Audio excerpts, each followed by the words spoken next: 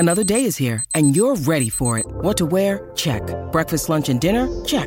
Planning for what's next and how to save for it? That's where Bank of America can help. For your financial to-dos, Bank of America has experts ready to help get you closer to your goals. Get started at one of our local financial centers or 24/7 in our mobile banking app. Find a location near you at bankofamerica.com/talktous. What would you like the power to do? Mobile banking requires downloading the app and is only available for select devices. Message and data rates may apply. Bank of America N.A., member FDIC. Welcome to another new episode of the Declutter Me podcast with myself, Shalina. I hope you're well wherever you are in the world, and thank you for listening as always. I believe in the law of attraction, and you attract people or things to you. When I talk about certain topics in my podcast, it's due to me meeting people in that situation at that time. These last few weeks, I've met a few clients who have recently broken up with their partners. Having to downsize, move, or just reshuffle their home can be an incredibly hard thing to do in their broken-hearted state. So they've called me in to help them. And I wanted to discuss this situation to help any of you who are going through the breakup situation currently, or know someone who's going through it and needs help with their stuff. So here are my tips to declutter and organize your space after a breakup. So number one, identify the sentimental items. So sentimental items are those things that remind you of an event or the person. The item is not making you happy anymore, so donate it, sell it, or throw it in the trash or recycling.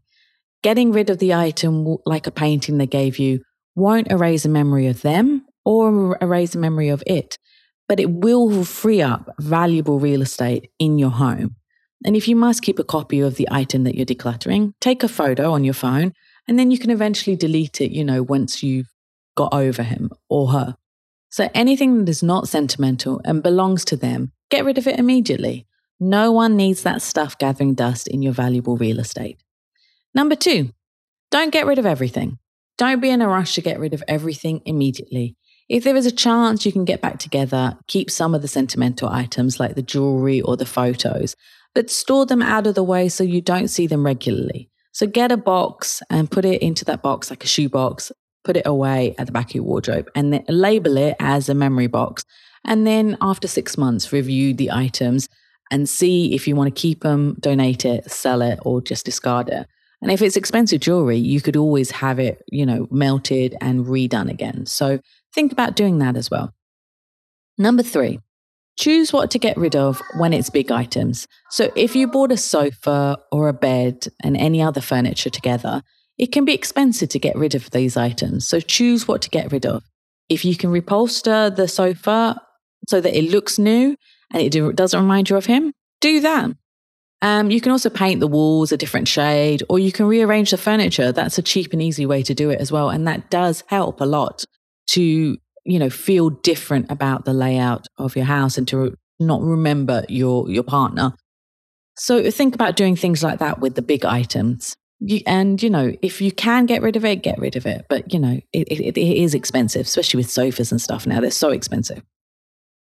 My fourth tip is don't burn their stuff. So don't do an Angela Bassett in, Waiting to Exhale, or when she got her groove back. One of those movies that she did in the 90s or 2000s, where she burnt the stuff in the car and then she threw the keys. It was very cool. But don't do that. Don't put the stuff in the car and then burn it. If you find their stuff, put it in a box and either organize for them to pick it up, preferably when you're not there, or if they don't reply, donate the items to someone who will value them. And if it's too much to go through the items now, just put them in a box and hide it in the storage or in a garage until you're ready to review and discard. But remember, don't burn it. Don't do an Angela. No one needs to do an Angela. It's dangerous and it'll cost a lot, especially if you do it in the car. So don't do it. Next, like how I like talking about social media a lot. So let's talk about your social media presence. Just, on Instagram and Facebook especially, it should reflect your current situation as well as show everything that you love, whether that's your friends, your family, or your holidays. So if you see posts from the past, you want to be able to feel happy and not miserable. So declutter anything with those X's. And often you can archive the posts so that they don't come up on your timeline, especially on Instagram. But they might be there and then eventually you can delete it. So, get rid of that so that people don't see it. And you'll see a lot of celebs do that, Kim Kardashian's broken up with Pete, I'm sure the post will disappear now. They'll be archived or deleted. So do that as well. My 6th tip is to do a mini declutter. And if you've been listening to this for a long time, you know that I love talking about mini decluttering and you'll know, what to do. But if you don't, what you do with a mini declutter is spend 15 to 20 minutes in one area, such as the bedroom drawers or the kitchen cupboards or your coffee table, and remove everything that belongs to your ex and also items that you don't use or want anymore. And put that all into a bag, into a box for donation or to give back to them. And then if you do that every day for a week, you can remove a hell of a lot of items, and it enables you to reflect and recharge each day as well, because you're not just decluttering all at once. So a mini declutter is also good for your soul as well, because it's only a short amount of time where you're doing that decluttering session. If you can't handle doing it yourself, get help. So, if it's too hard, get your friends to help you or get a professional organizer in. So I've had clients call me in because they want someone who will not judge them, will know how to push them when they need to be pushed, will leave them alone to wallow reading their ex's messages. And I will just get on with the organizing and then every so often say, do you need this? Do you need that? And chat away and ask questions and talk about other things. So And with professional organizers, we don't judge. And I mean, if you do have an organizer that judges, then that's a problem. But we tend not to judge, and we don't have any emotional connection to you or to the stuff. So we can give, proper tips on how to get rid of things or how to organize things as well. So use a third party where possible if you can't handle doing it yourself. Number 8. Let's clear the bad energy. So I'm all about the saging. So sage, if you can say it enough times. Sage your house, or if you're religious, listen to religious, prayers, psalms. You can have them on YouTube playing, Quranic verses are now on YouTube. So you can have that playing to clear all the energy as well. Clear all the bad juju. Clear the bad vibes from your ex. You don't want any of that bad energy in your house anymore.